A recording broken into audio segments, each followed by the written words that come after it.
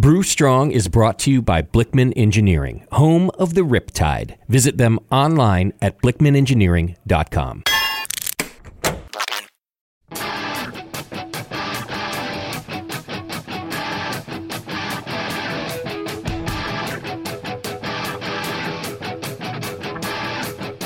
Brewers, it's time for the beer radio you've been looking for. This is the show that dispels myths, tackles the toughest topics, and makes no apologies for geeking out on beer. Hosted by two guys that drink before they think, Jamil Zainasheff and John Palmer. This is Brew Strong. Hey, howdy, hey, my brewing brothers and sisters. How's it going, everybody? We come up with something better than that. I haven't had time. My name is Jamil Zainasheff. That's Michael. We're doing Brew Strong here, and today our very special guest is Avi Shayevitz, which is he is the R&D scientist there at Lallemand, and focuses on the brewing part of Lallemand. Lallemand has a lot of different parts to it and a lot of different products, but one division is brewing, and that's Avi's specific place in things. How you doing, Avi? I'm doing great, thanks. Really pleased you could join us. I'm sure our fine sponsor, Blickman Engineering, would be excited to know that we have a kind of a special guest like yourself on there. Usually it's just us chittering and chattering away. But if you are a home brewer to pro brewer, Blickman Engineering, they have everything you could need. You can check them out at blickmanengineering.com. Lots of clever devices to make your brew day easier. Let's see here. Avi, I want to start off with, I've noticed the new products that Lallemand has been putting out, which is one like the Nova Lager, and also the low no alcohol yeast, and the bacteria line. Let's start off with the Nova Lager. So that's a true bottom fermenting yeast. What makes this special in dry yeasts? So as far as dry yeast goes, this is the whole development of this was actually super cool. So this was kind of the brainchild of two scientists that we work with out of Renaissance Biosciences in Vancouver in Canada. And part of what makes this special is that this is a 100% pure Saccharomyces pastorianus that was created entirely in a lab through modern hybridization techniques. So it's you can kind of think of it as almost like very directed breeding. So the kind of technology that's implemented in this is like they're literally taking like single cells of these cells that were kind of induced to get into their mating phase. So you give them some alcohol, play some music, Yeah, and then you sort of rub them together on a little dance floor. Is that how it works? Almost. Like you're literally manipulating single cells to kind of like get them to what we call shmoo. And that's like when the cytoplasm kind of binds when they're in the receptive phase. And then that's when you combine the two sexual phases of almost like gametes, right? So it's like, you can think of it as like an analog to a sperm and an egg to just bind, right? So this is combined with like high throughput sequencing technology as well as like other high throughput analytics to kind of find the right phenotype. So what really makes Nova Lager special is that this was bred using existing strains of Saccharomyces pastorianus and existing strains of Saccharomyces cerevisiae to get a rather unique genomic recombination. So we have our two main families of lager yeast. You have our Saaz group and our Froberg group, and those are kind of characterized by their subgenomes, right? So you can kind of think of it as like how much of, say, Saccharomyces eubayanus subgenome they have versus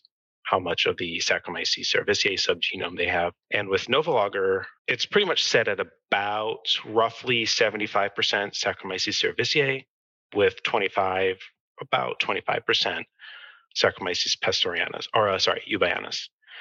And these incorporate a patented technology that comes from a mutation from a wine yeast lineage that dramatically decreases the amount of hydrogen sulfide that's produced during fermentation.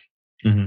So the cool thing is that this is entirely unique. This is basically a brand new hybrid, and it's still technically classified as a pastorianus because it checks all the hallmarks. It can ferment malbios, it can ferment maltotriose. It's very temperature tolerant though. So this is one of the things that kind of sets it apart from the other lager groups, is that it can ferment just fine up to 37 degrees Fahrenheit, or about 37 degrees Celsius, 96 degrees Fahrenheit, which really, you don't hear about that in lager yeast, but it's also like perfectly at home down to 10 degrees Celsius, 8 degrees Celsius. We've even been able to get some slow fermentations going on at 4 degrees Celsius with almost zero hydrogen sulfide production. So you don't get any of that sulfury, gassy, farty, swampy smell that you get with a typical lager fermentation. So there's a big desire, it seems, in the homebrew and probably commercial, where people have been like, oh, I'll use the Kveik yeast and I'll make a lager with that. And I hate to tell people that doesn't make a lager. It doesn't taste like a lager. It's, you're making something, but it's not a lager. But this Nova lager, you're saying you can do, I could do a 68 Fahrenheit, 20 degrees C fermentation, and it's going to come out like a lager? Sensibly. It's kind of dependent on like how it's treated in terms of the grain bill and, like how it's fermented. One thing that we have noticed is like as you get closer and closer to ale temperatures, it tends to take on more ale characteristics. But that being said, you don't necessarily have to ferment it at 12 degrees Celsius or whatever that would be in Fahrenheit. I can't do the conversions off the top of my head. I'm so used to working in metric at this point. That's all right. And you can just go metric. Okay. But, getting closer to like, say, 15, 18 degrees Celsius, one of the things that we're actually looking into is the real cost savings benefit for that in terms of like total power input required for cooling, like cutting off that 5 degree difference, right? Right. Substantial for a brewery. Yeah, especially for a larger brewery as well. And it really just comes down to experimenting with your own flavor profiles as well. It does produce a rather unique beer at 20 degrees, 7 degrees Fahrenheit, 68 degrees Fahrenheit. That is different than an ale, but it might not necessarily check all those boxes of the flavor profile for a lager. Matt Harold was saying in the chat, he said that he brewed a Pilsner and a Doppelbock using the Nova lager, and it scored well in the Dominion Cup. He says it's super clean. The Doppelbock is still lagering. He says he loves this yeast. You're getting a lot of love from the listeners about this. He said he did ferment at lager temperatures, but there is no sulfur and no diacetyl. Oh, good. I love to hear it. Let's do this. Let's take a short break. And when we come back, I want to hear about the low, no alcohol yeast. We'll be back right after this. Are you looking for a simple brewing system that's great for all grain brewing, but everything on the market seems to be full of compromises? Blickman Engineering has the answer. The Blickman Brew Easy All Grain Brewing System. The Brew Easy is a complete system with easy upgrades and a beautiful compact design, perfect for any size brewing location. At its core, the Brew Easy is built on 2 gorgeous Blickman Boilermaker brew kettles, a high-temperature March pump, and either a top-tier gas burner or the new Boil Coil electric heater. The Brew Easy adapter lid allows the pots to stack on top of each other, forming an efficient, strong, and compact brewing setup that comes in 5, 10, and 20-gallon batch sizes. Upgrade your Brew Easy system with full automated control by adding a Blickman Tower of Power temp controller, and make moving around easy with the Blickman Kettle Cart. The Brew Easy is modular. If you already own a Boilermaker kettle, you can build your Brew Easy by purchasing just the modules you need. The new Brew Easy all-grain brewing system. See it today at BlickmanEngineering.com and brew with Blickman quality on your new Brew Easy.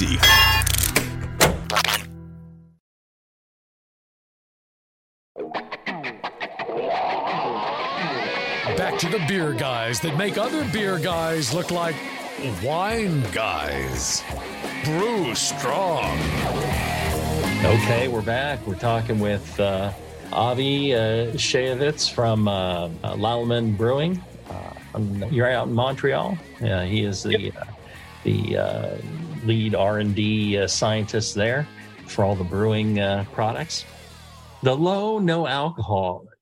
There's such an excitement about around this. And, we were talking about how the low, no alcohol yeast is not available to home brewers. It is available commercially. And my understanding is the concern around, dangerous things like, botulism spores or whatever, or some sort of issue with, because the yeast will only ferment glucose, correct? It leaves behind a lot of sugars.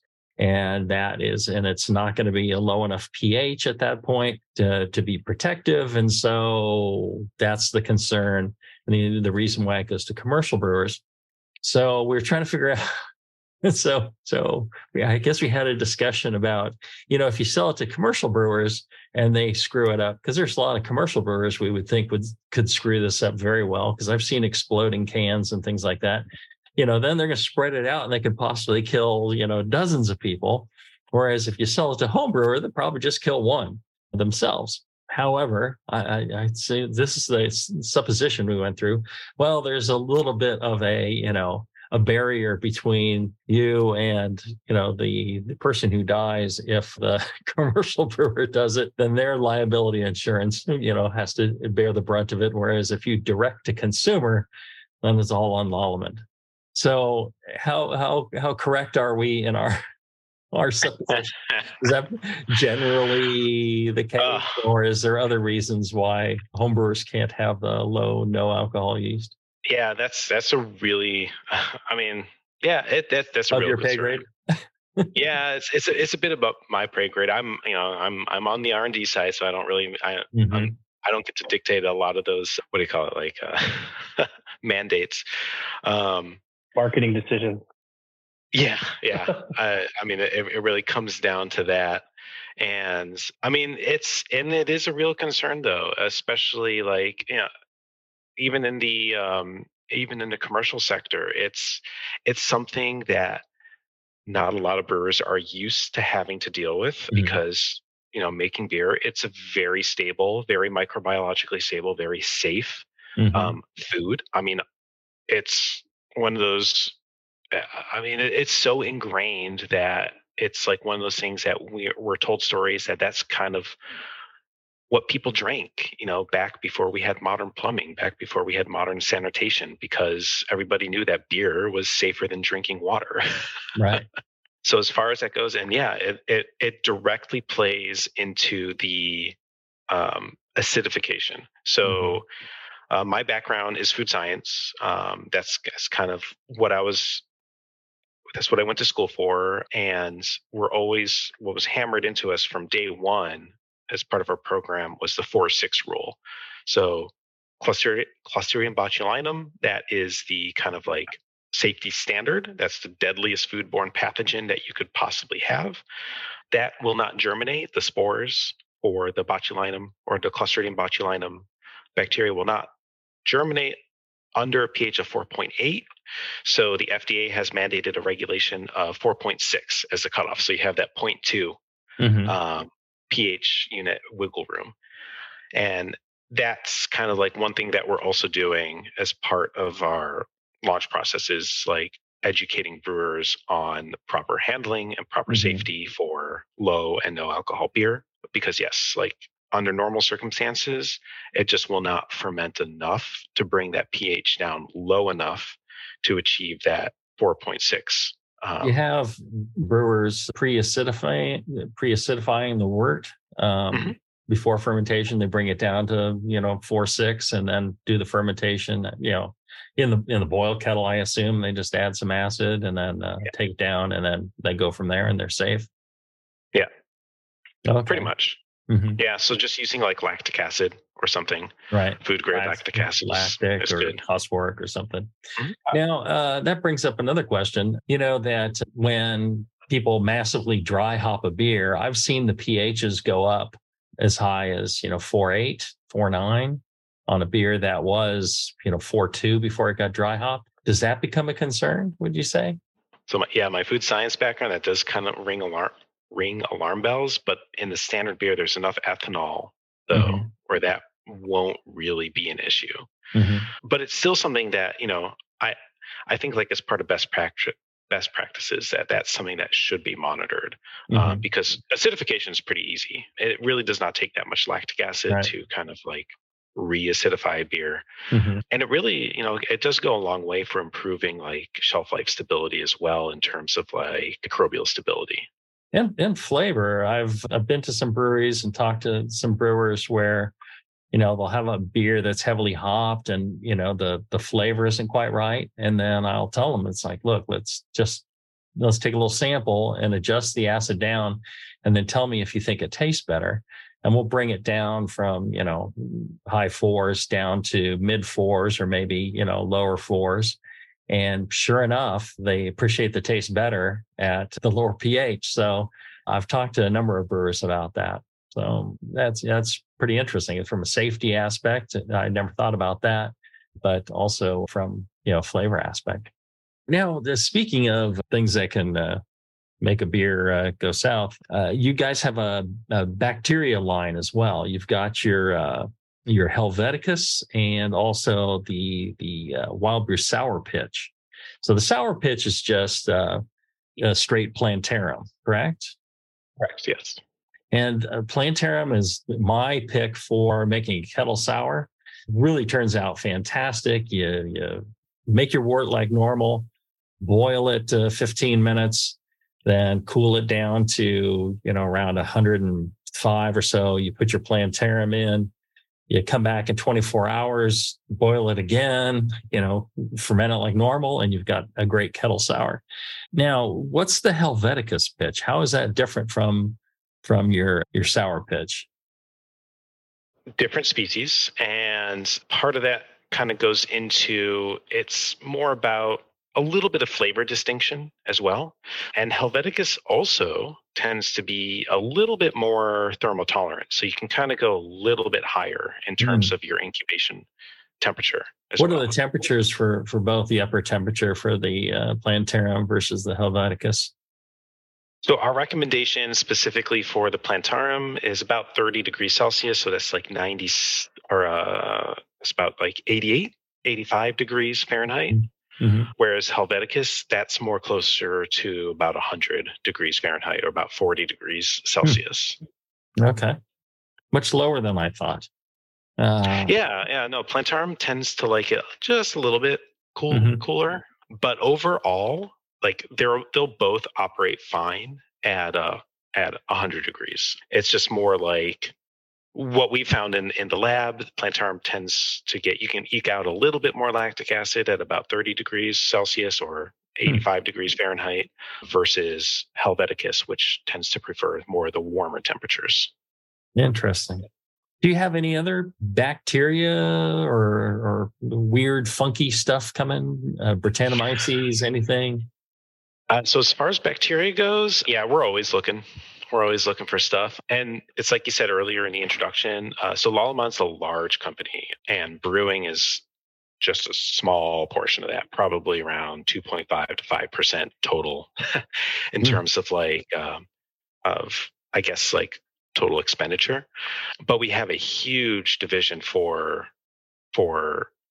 probiotics, and that's mostly lactic acid bacteria.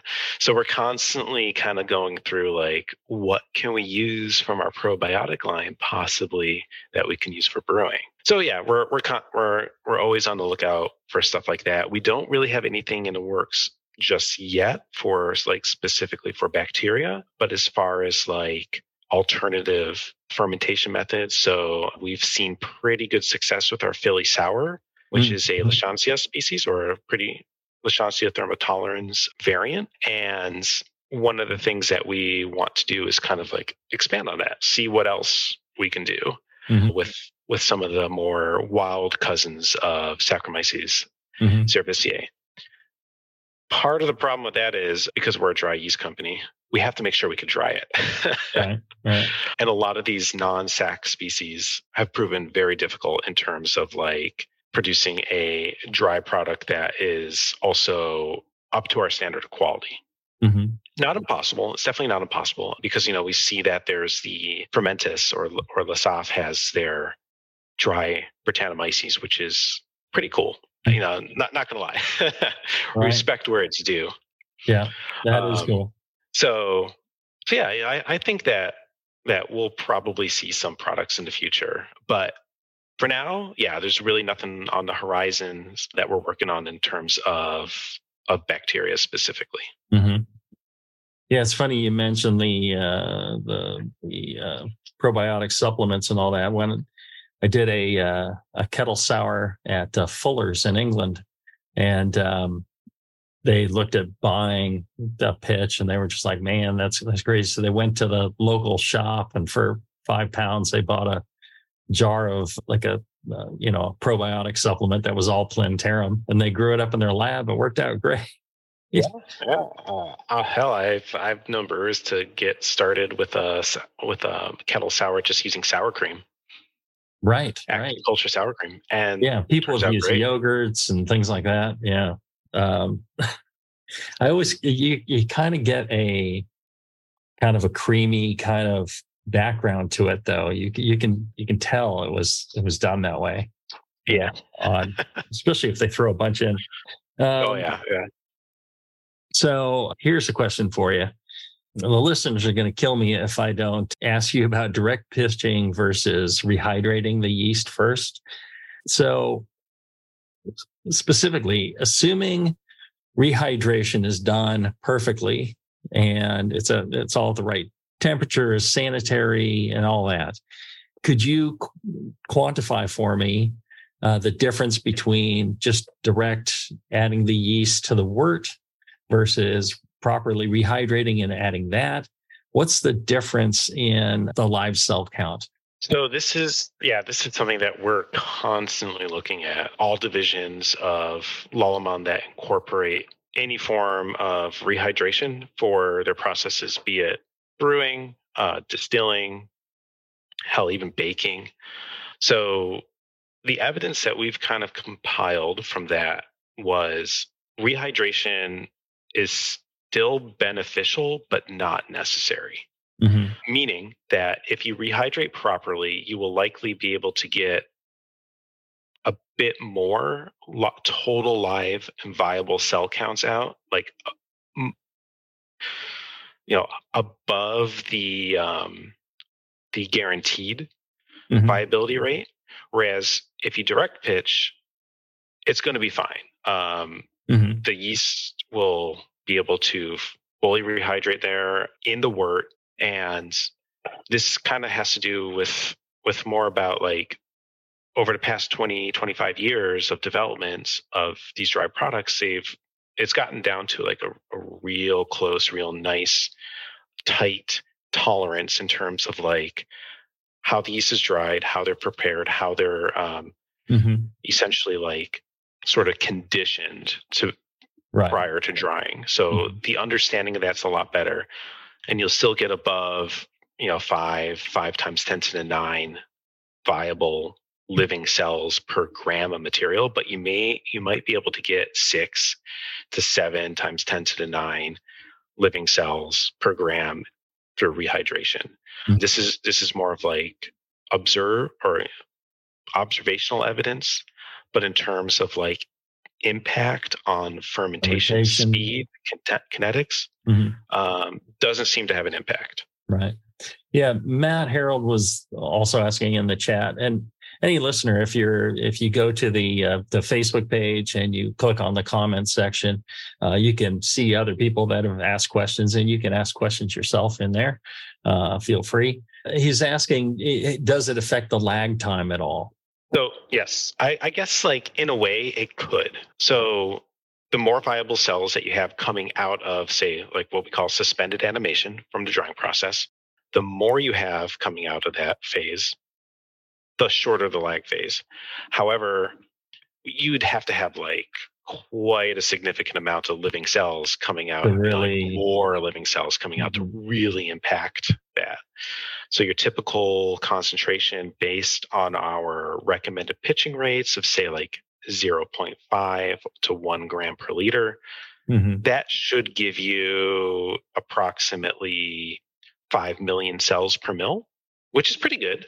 So, if you want to pitch more above that will decrease your lag time by virtue of the fact that now you have a higher population of living and viable cells. Now, what about does the disparity in the amount of living cells, does that change if you're talking about a really high gravity wort? Let's say people are doing, a big barley wine or Belgian. Does direct pitching versus rehydration matter more than it does in your average, 5% beer? Yeah, that's a great question, because we always recommend a bit higher pitch rate for that.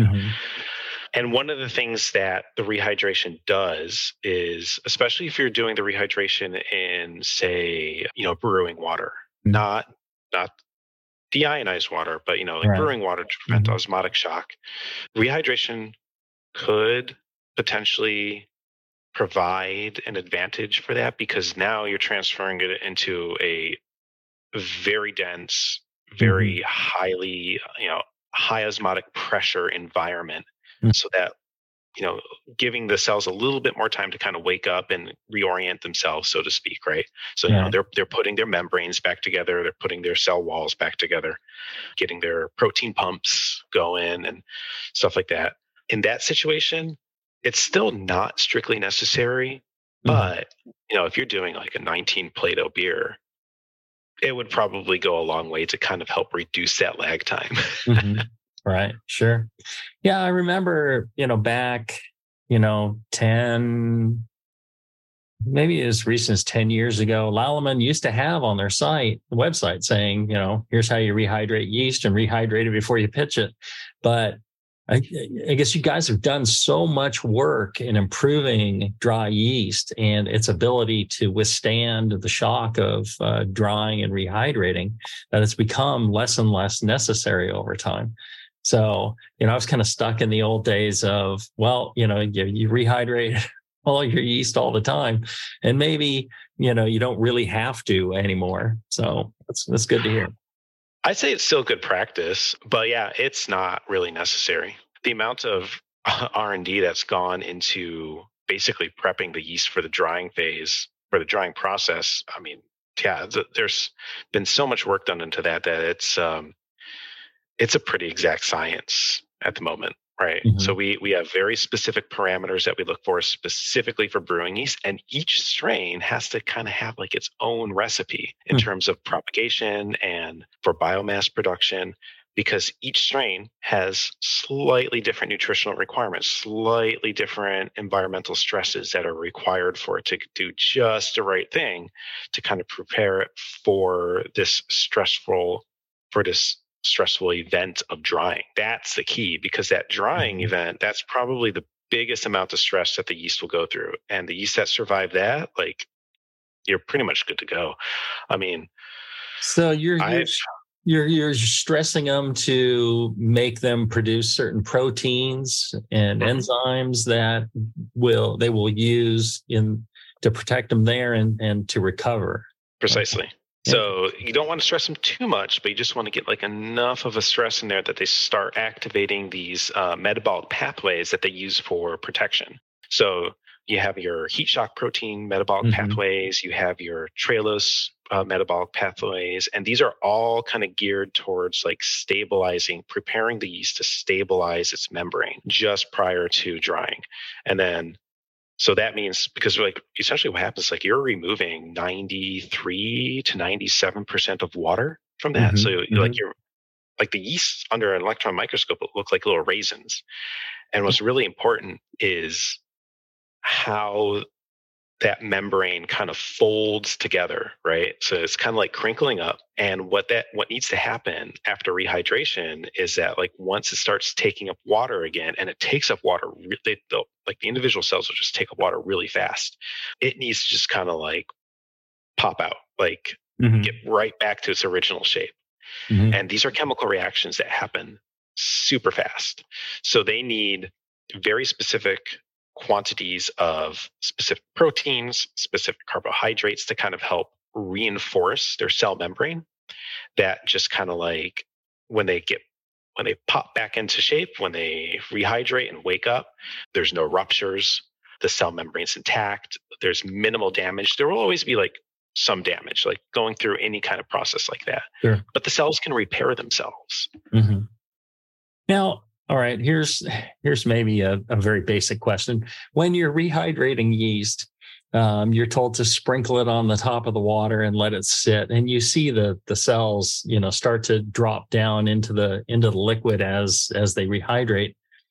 But you're told never to stir the yeast while it's sitting on top. Why is that? Because that's where the yeast is at its most vulnerable. Any mechanical action that imposes a shear force onto the yeast, and that could unintentionally disrupt the cell membrane. So it's kind of like imagine like you're holding a water balloon and you're sitting in your chair and you spin around really fast, right? The water balloon is going to want to deform, kind of like that. Okay.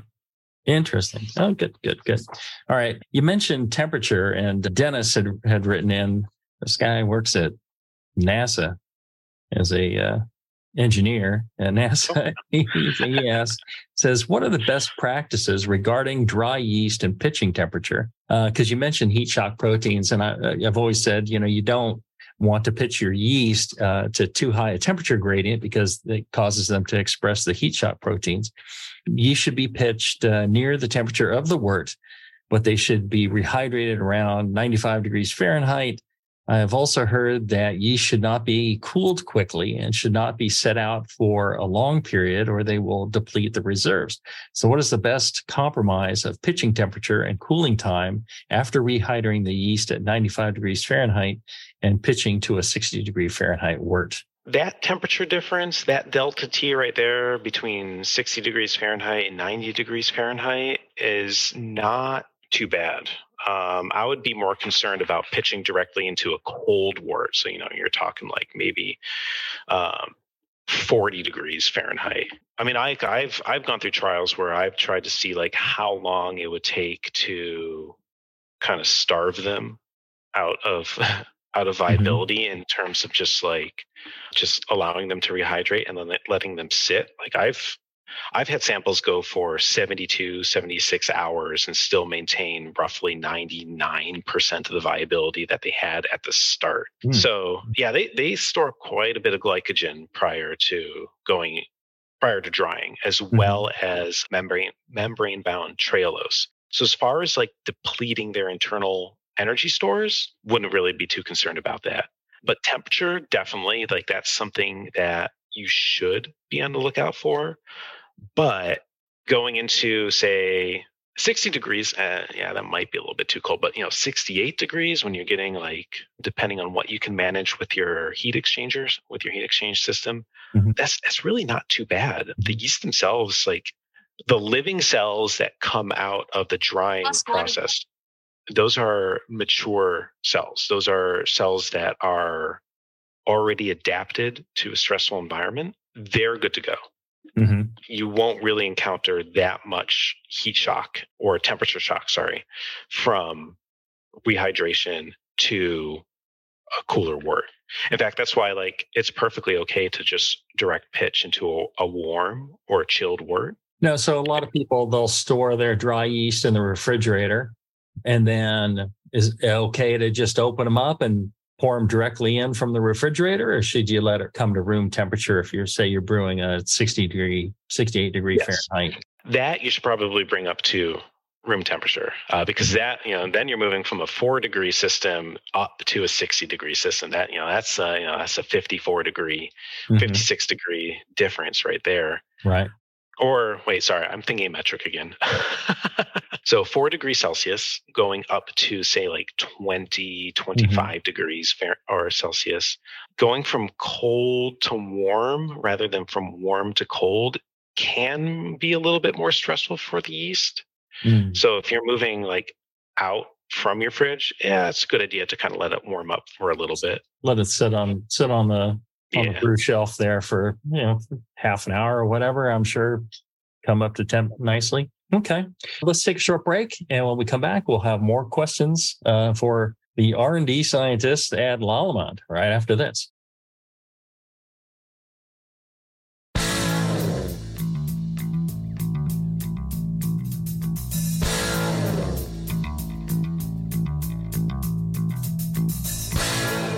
Learning to brew has never been so disgusting. This is Brew Strong.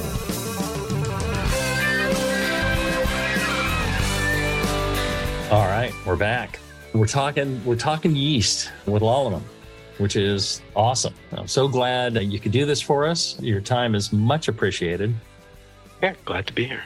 Let's see here. We've got a couple other questions. One from Travis, who could not be here today. He said, all this talk about biotransformation, precursors, and appropriate yeast strains.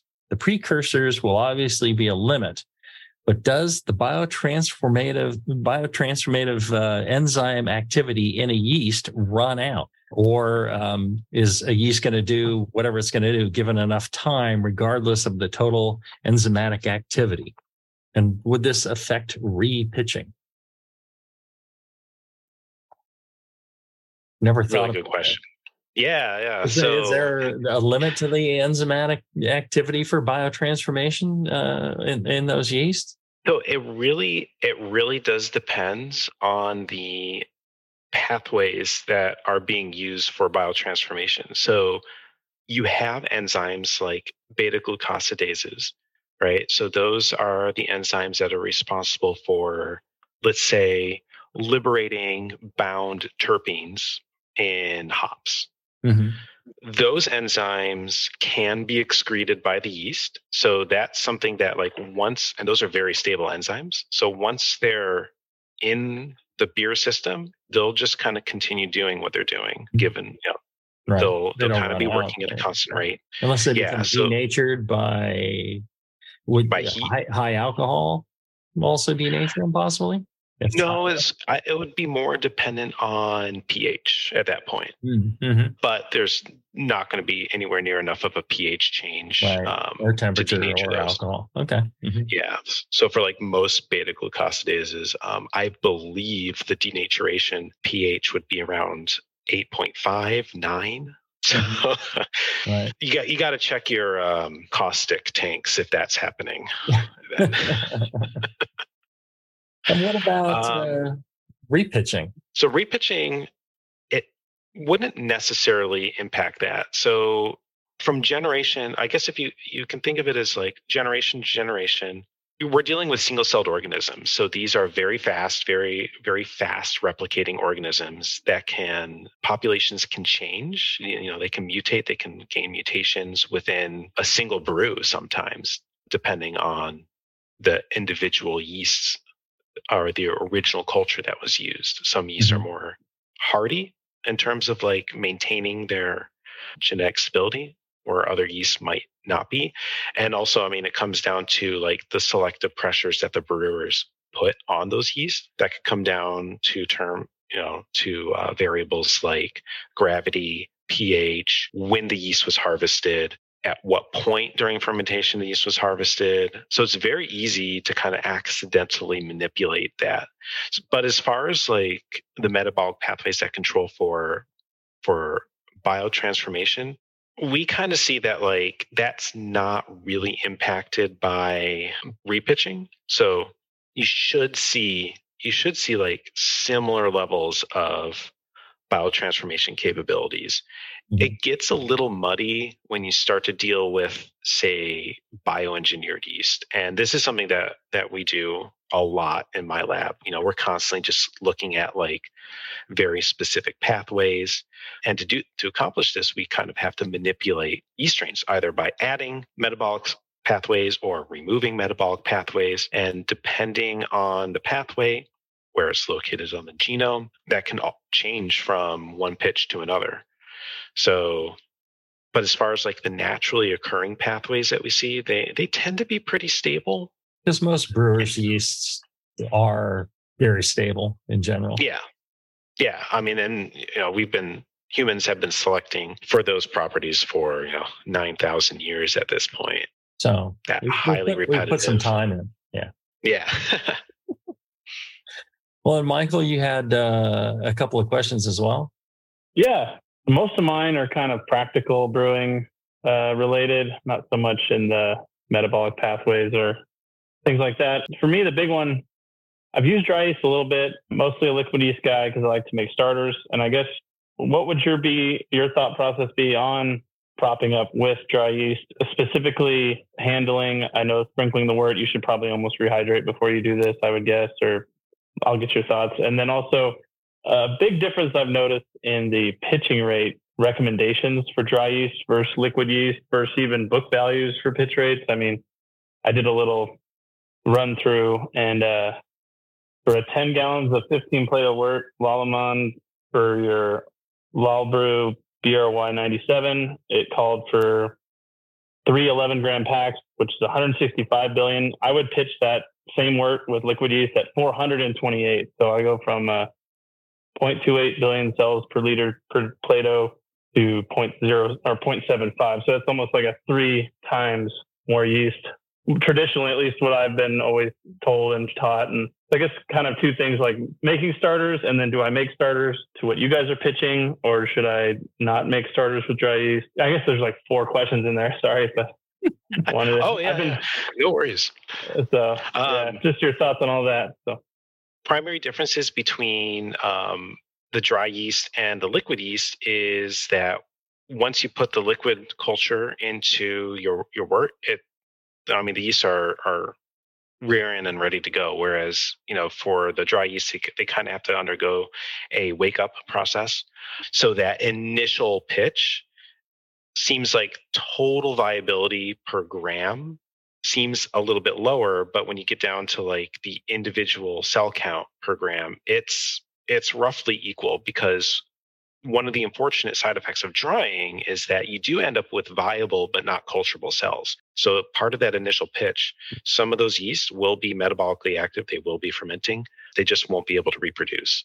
So there will be a subset of that population that will just kind of like die off, but you'll have those will be quickly replaced by the viable culturable cells. So as far as like pitch rate goes, we kind of always go through, at least for myself, from my research perspective, pitch rates are still kind of like, it's more of like what you were taught. This is something that I found throughout the brewing industry, and talking with people, at even Anheuser-Busch, when I was working with them, it's really just kind of like what they were taught, because that's how they find that their yeast behaves best. My own personal rule of thumb is I will typically recommend a pitch rate of 1 million cells per mil per degree Plato, right? So if you have a 12 Plato wort, that'll be 12 million cells per mil pitch rate. So part of the recommendations that come from the liquid yeast providers versus Lallemand is that that's kind of the ideal situation. That's the ideal scenario that the liquid producers have found within their set of R&D. So it's kind of difficult to like really correlate those to even across different brands of liquid yeast providers. So it's more like kind of just, if you know the cell counts and you have a cell count that works good for you, I'd say stick with that. I've always said the best pitch rate is the one that gives you the flavor you're looking for. Yeah. And if it's less, if it's more, then you're not pitching wrong. You're pitching what works.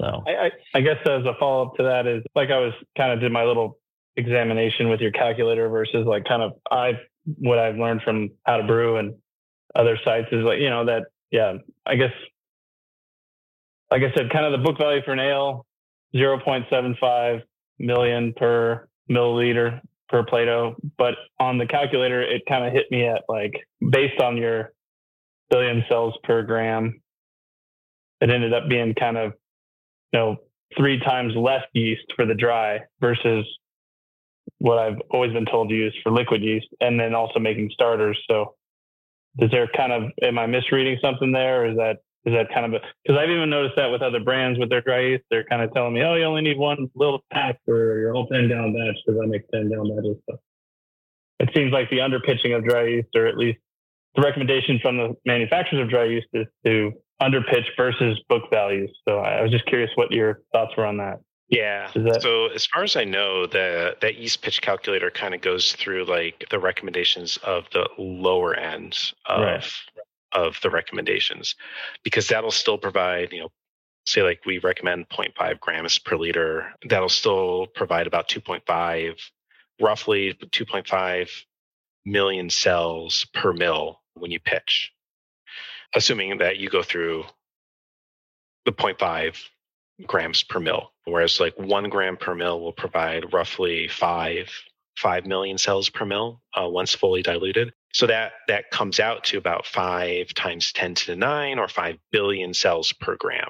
Now, as far as like a starter culture goes, one thing that dry yeast is really good for is that, you don't have to use the whole package when you buy it. Like you could take, like if you have an 11 gram sachet or a 500 gram brick or whatever, take a couple grams out of that, put it into a media solution, say like wort or maybe YPD, the yeast peptone dextrose media, and grow that up. And within 24 to 48 hours, you'll have more than enough cells to pitch from there. So they really do lend themselves well just as a seed culture if you don't want to use the whole pack.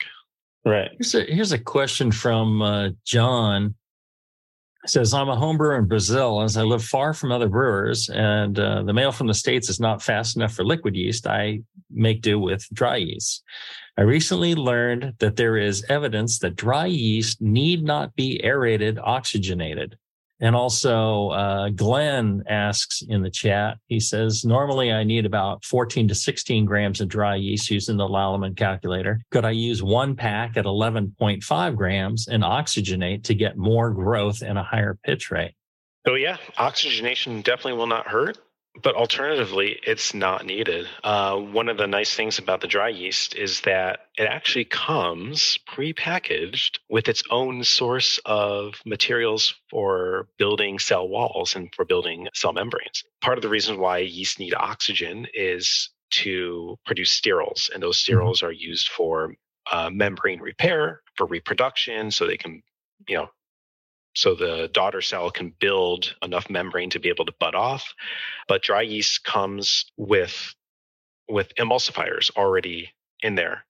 So already incorporated into the dry material itself. And those emulsifiers essentially act as like an oxygen carrier because they're an oxygen containing emulsification agent that the yeast can readily uptake as part of their just normal metabolic repair processes.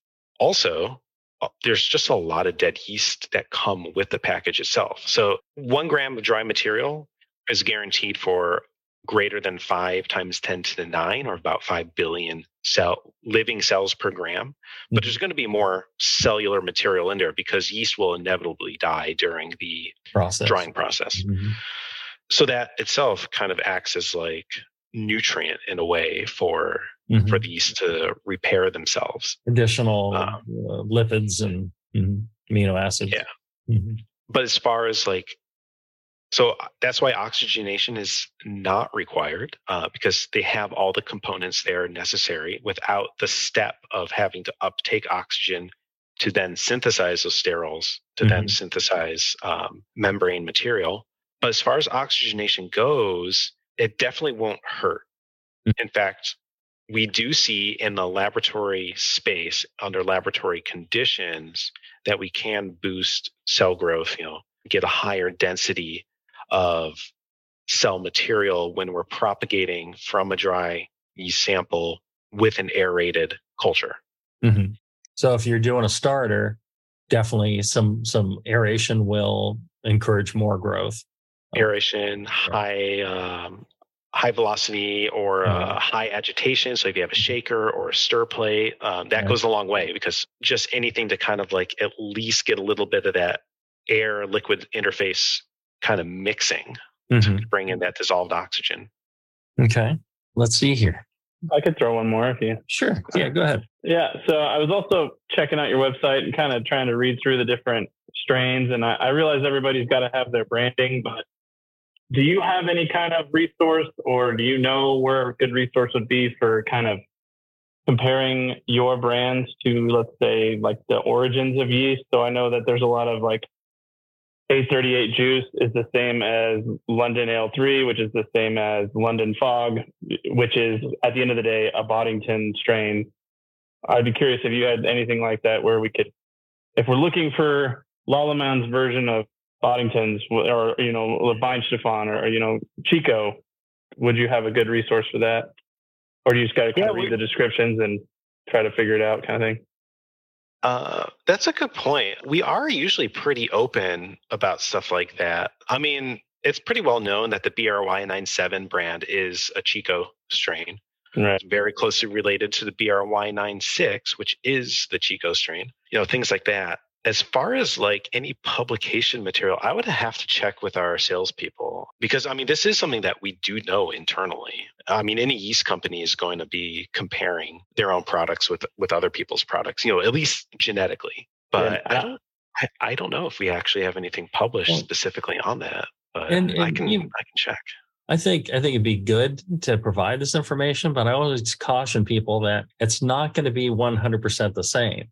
So if you're talking White Labs, 001 and Yeast 1056 and the US05 and the 97 or 96, the thing is when it was initially selected by the yeast producer, they plated them all out and then they picked single colonies. They grew them up and said, yeah, this one tastes the best, attenuates the best. This is the one that we want to use to make our product. And that's different at each different yeast producer. They're not taking, a bunch of people didn't take 001 from White Labs and then just start producing it. They actually went through their own process of initially capturing and propagating. And when they made that decision, it's slightly different than the decision that was made somewhere else. So everybody has a different product. So I'd urge you to try all the different yeasts from all the different manufacturers and see which one you like the best. And that's the one to go with. And don't just assume that you could just take somebody else's and it's going to be identical. It will be different in some way. So, yeah. That's one of those things about yeast, the very slight variations that you can get, even when you think you're getting exactly the same thing. Like Avi was saying about repitching, how you do your selection when you're repitching, that and the environmental pressures that you put on the yeast when you were brewing with it and growing the yeast, that is going to change how that yeast performs. That's why, in England, you go and there's a brewery that's been using their same pitch of yeast for, 50 years, 100 years. It's completely different at that point than the original source because of the pressures that are put on it, the selection pressures that are put on it. So it's fascinating. I think it'd be great to see, a comparison table for all the different yeast from all the different companies. So at least you get an idea. And once you get the idea, don't just assume they're the same.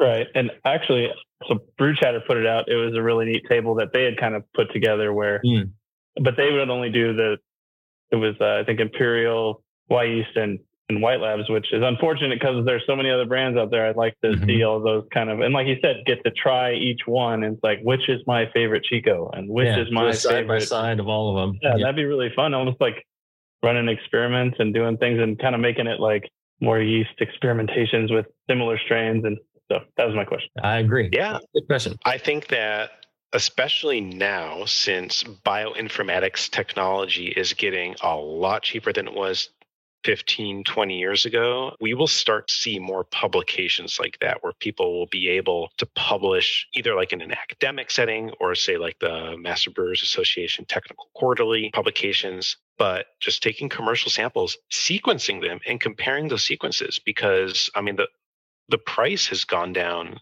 What was $100,000 20 years ago can run you $100 now to do the sequencing. Wow. So the technology has just gotten so much better, so much faster that I have no doubt that we'll probably start seeing more publications like that.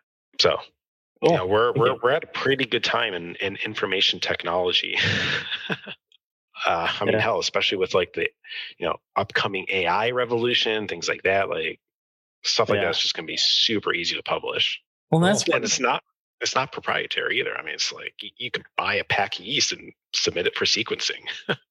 Well, and that's one of the questions I had for you. I'm working on a book about modern brewing, and I was thinking about how dry yeast has really changed over the last 25 years from something that, there was like a single strain and you had to worry about bacteria in it. And, half of it was dead when you put it in the work, to what you've achieved today. I'm curious about the steps that got you there, but also, what do you see as the future of brewing, especially as it concerns yeast? What are you imagining? What does tomorrow going to bring? I think, especially with the rise of companies like Berkeley Yeast and Omega Yeast, which are run by highly competent scientists with very strong genetic backgrounds, we're going to see be seeing a lot more in terms of like personalized yeast strains, like being able to order engineered strains to be able to do highly specific things for you. At the same time, I think that we'll also probably start to see a bit of a return to the traditional too, because there's always going to be that pushback, which I just love seeing, especially here in Montreal. I love seeing this return to just a nice classic lager yeast. Right. I mean, I enjoy an IPA as much as the next guy, but I want to go into a bar and not see 13 out of 14 taps with IPAs on them. Mm-hmm. Yeah, true. So yeah, I think it's going to be really interesting in that we'll definitely see like a rise in more customized strains, but at the same time, we're also going to see a lot of return to like the traditional. Bioprospecting is getting pretty big, especially, this ties back into the affordability of sequencing technology now, where you can go out into the wild and try to harvest yeast yourself. I mean, that's exactly how Philly Sour came around. And then there's a number of yeast strains from different companies that came around that way. Philly Sour was discovered by accident on the bark of a dogwood tree in a graveyard in Philadelphia. And it turns out that this particular variant of thermotolerance, Lachantia thermotolerans has transporters that are not seen in other Lachantia species. So it's very good at fermenting maltose. And this was discovered completely by accident. And that was in part because the technology is there now to just kind of quickly go through like dozens and dozens of cultures, if not hundreds of cultures. So, I mean, who discovered this? Who was swabbing dogwood trees in the cemetery?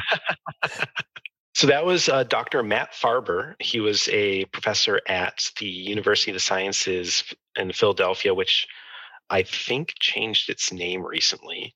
He's now at Rowan University, but that was part of his project. So he was the brewing professor there, and part of his research was he was just going around the city seeing if they can find like a unique Philadelphia strain.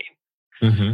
And then after a little bit of time, a little research, a little trial and error, they found this interesting species. At the time, couldn't quite tell if it was a thermotolerance, but a lot of these things, microbial taxonomy is very messy, extremely messy. So it's very difficult to tell without like a lot of in-depth studies. Mm-hmm. And so, I mean, we don't even know if it's a true thermotolerance yet, but we're seeing a lot of similarities. But for now, we're kind of just calling it like a Lachantia species. And the fact that it made really good beer was just kind of a side effect of that.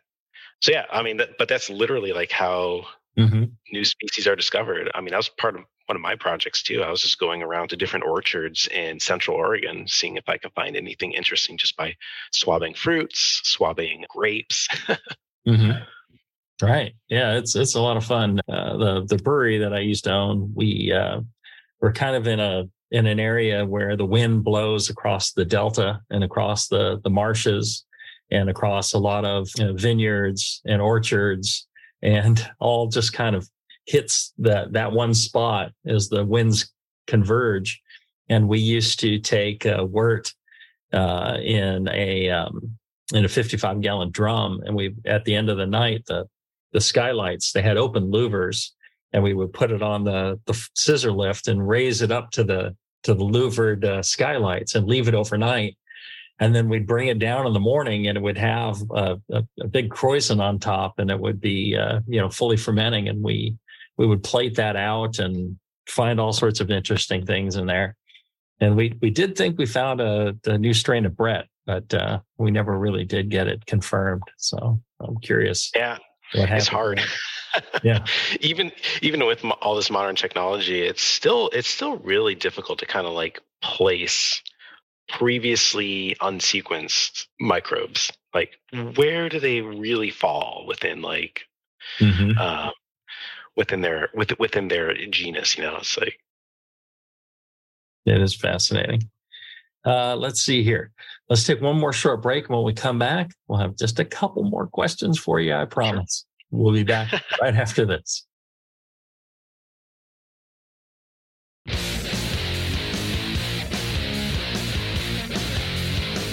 Back to the two guys that know how to turn beer into beer. This is Brew Strong.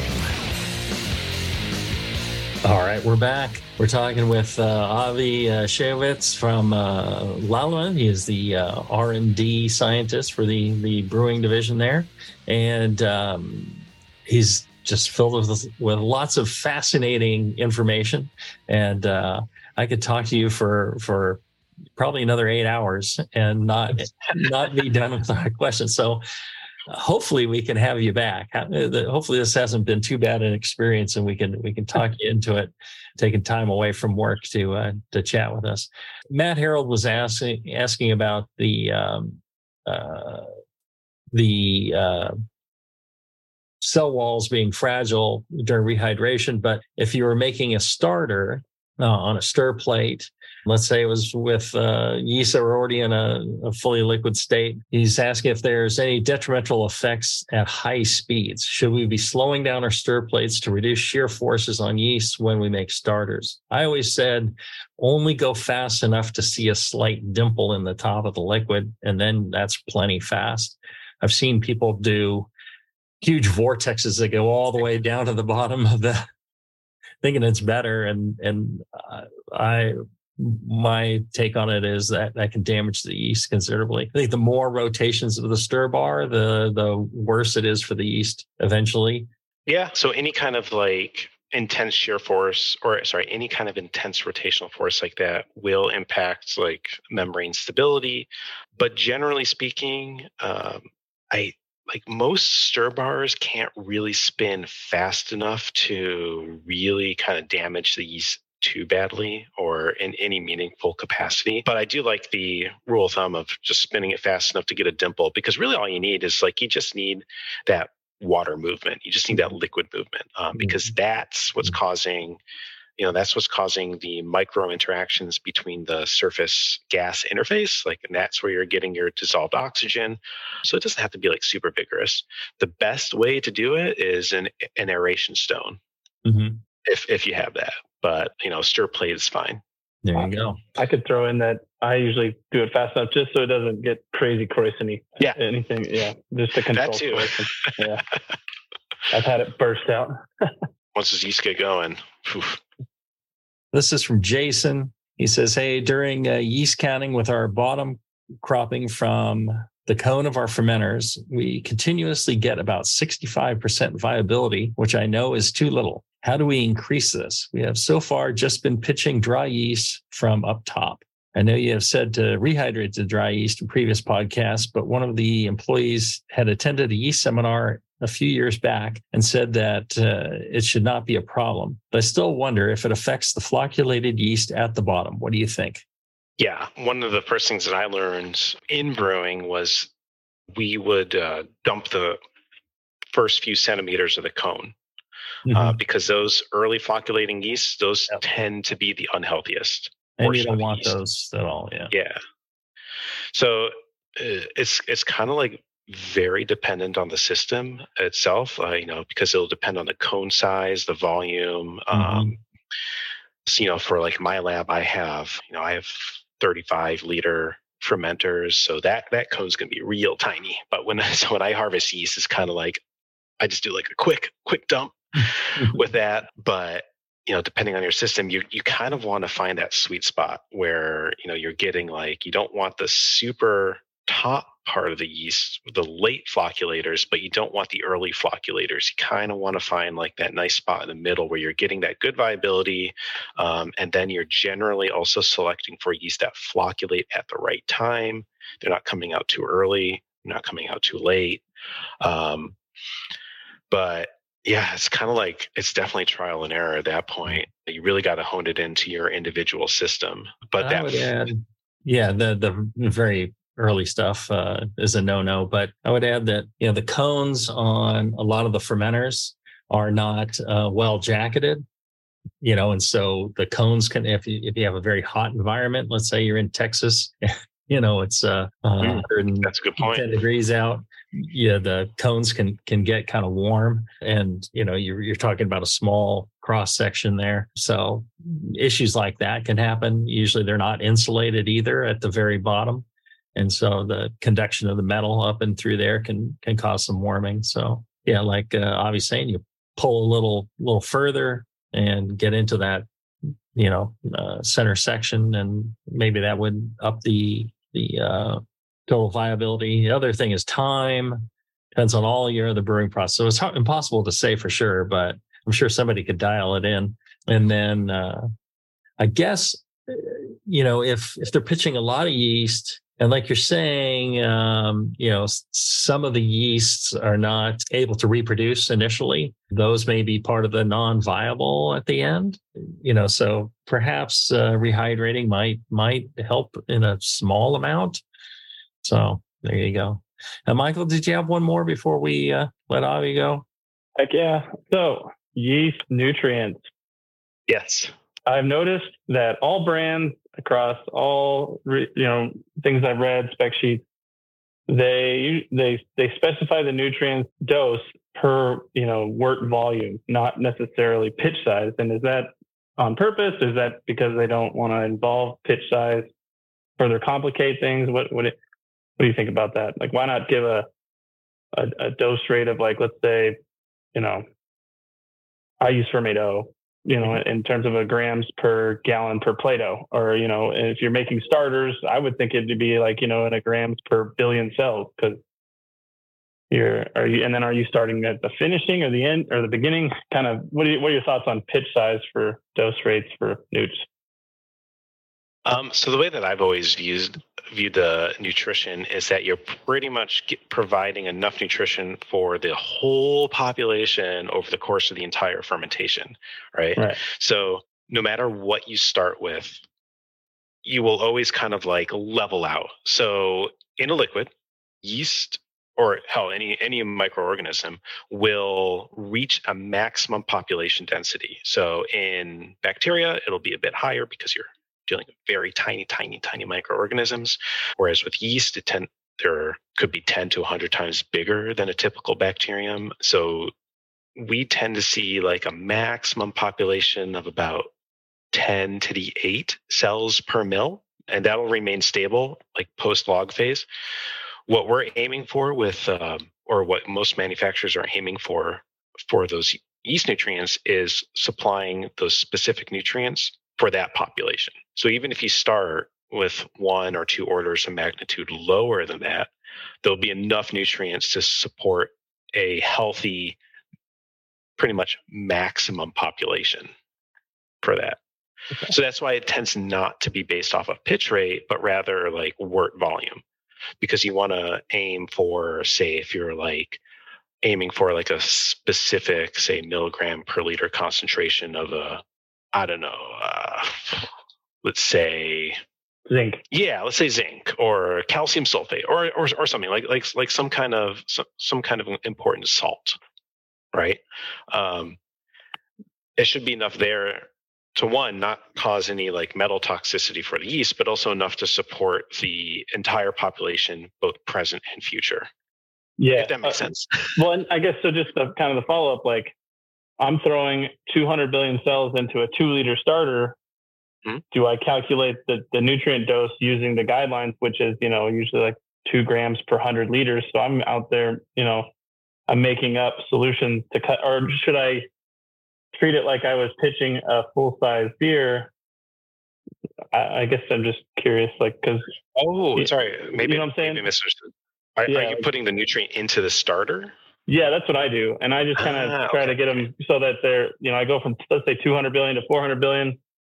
I dose enough nutrient, or at least I'm kind of taking a swag at it to hopefully have enough nutrients for the whole 400. I realize I don't even really need them, but I'm just kind of throwing them in there just a little bit. So, but versus if I was to try to calculate that with the starter volume, it'd be almost nothing versus, but I'm still pitching 200 billion cells. So it's like, is that... Gotcha. Okay. Yeah. Yeah. Because I would recommend, unless it's like specifically for, like if it's a nutrient for starter, I would recommend just tossing that into the wort itself, because the yeast will be fine in your starter, because they're not going to be spending that much time there, like maybe 24, 48 hours during that time. And then it's really like once you put it into that larger volume, that's like, that's when those nutrients will really come in handy. Okay, cool. Yeah, that's good information. I've always wondered about that. Okay. Yeah. Sorry, I totally misunderstood. That's all I get it. Yeah. No, you've been absolutely fantastic. I appreciate you being with us today. And like I said, if we could have you again, it would be we'd greatly appreciate it. I know everybody is really excited to hear what you had to say, and you're a rock star with this information. You're really great. So it's a lot of fun. I enjoy talking about this stuff. So anytime. Clearly, and you make it very accessible. So greatly appreciated. And we also greatly appreciate our sponsor, Blickman Engineering. If you get a chance, email John Blickman at feedback@blickmanengineering.com. Tell him how much you appreciate that he pays for the show so you don't have to. And, he's the reason why you're getting all this fine content. Thank you so much to Lallemand for letting Avi spend, an hour plus with us today, because I'm sure you got all sorts of great products to create and to do, and we really appreciate it. My pleasure. Yeah, thank you. All right, awesome. Till then, everybody, brew strong. Brew strong.